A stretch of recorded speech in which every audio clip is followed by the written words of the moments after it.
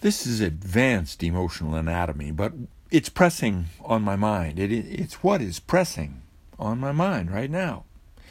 It's happening right now. So it feels a little hurried and disorganized, yet it offers an ideal opportunity to illustrate emotional anatomy, to allow you to see it up close and personal through my own words right now, but later your words as well. My claim is that this language of emotional anatomy makes awareness of how the mind works possible, that this becomes an oral tradition that we share with one another. This is the story of freedom. Now, understanding emotional anatomy is key. You see, DNA codes for and develops emotional anatomy, which is capable of surviving as full spectrum of life forms in cultures and in circumstances from the equator to North and South poles. Yet, we struggle with our own DNA to understand default emotional reflexes result from wounding emotional anatomy, and through that wounding, developing compulsively driven emotional anatomy in very predictable ways. Turns out that emotional anatomy, in a very predictable way, gets inspired by realizing its personal significance to the future of the world. And now, by becoming motivated by that awareness, I'm claiming built into the organism is this emotional anatomy that gets inspired by realizing personal significance to the future of the world. It also immediately triggers the massive modularity. It ignites the tug of war. The suggestions of personal significance triggers a vast array of mood-driven movies, a massive modularity, often in opposition to this personal significance and the organizing influence of make the world a better place because we are here. Now you see, my claim again is that DNA actually is excited by this subject matter.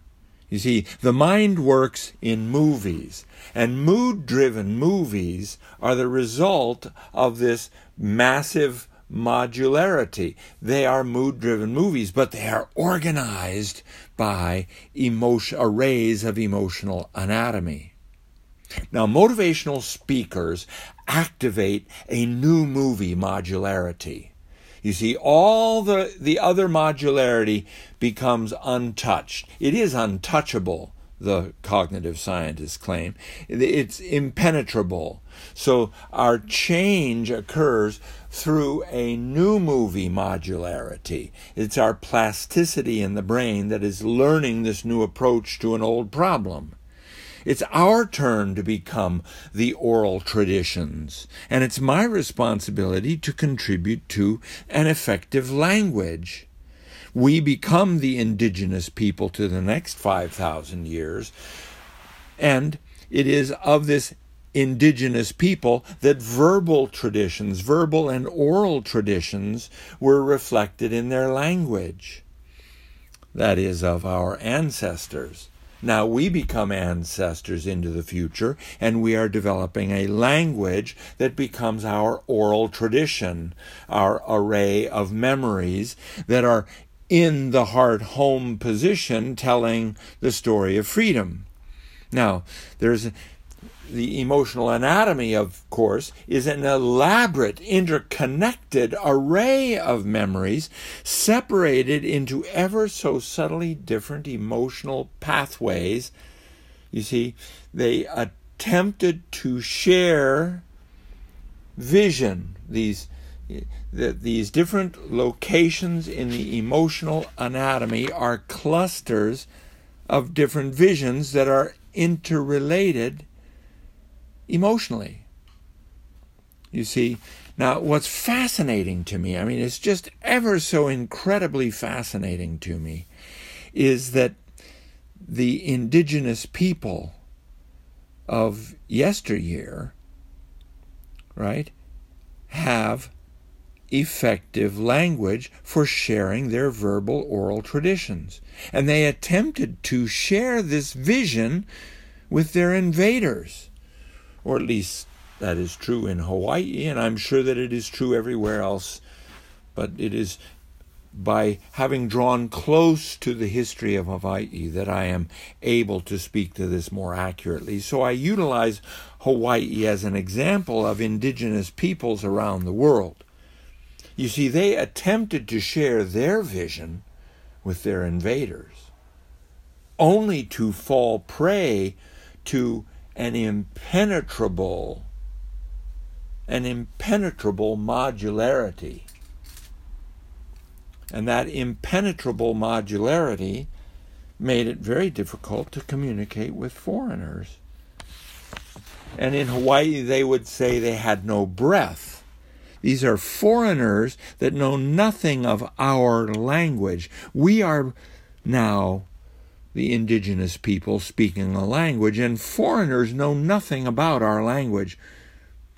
And indeed, the invading foreigner had no awareness of the interconnection of all things understood by the Hawaiian to be at the core of their culture. And it's like our kids. They have no idea that our wisdom might be useful to them.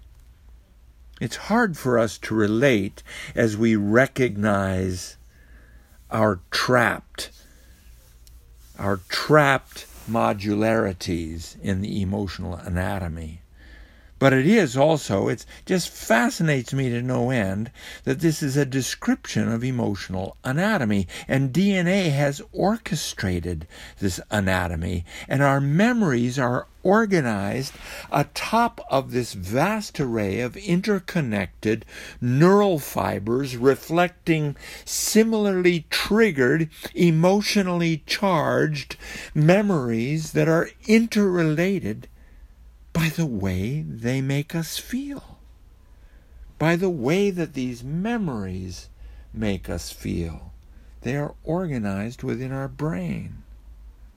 And now this is quickly useful because you've already listened to, and this explains Collaboration Mama, who was demonstrating in her passage that navigation, heart-home wisdom, finding our way through the emotional anatomy, and not only that, discovering that the emotional anatomy is actually rewarding.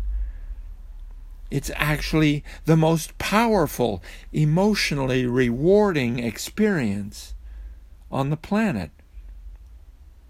It's actually the most powerful and refreshing. And so we begin making plans to get more of it. This is our heart's home. It's been spoken of in movies. There's no place like home. This is our heart's home. It's part of our emotional anatomy.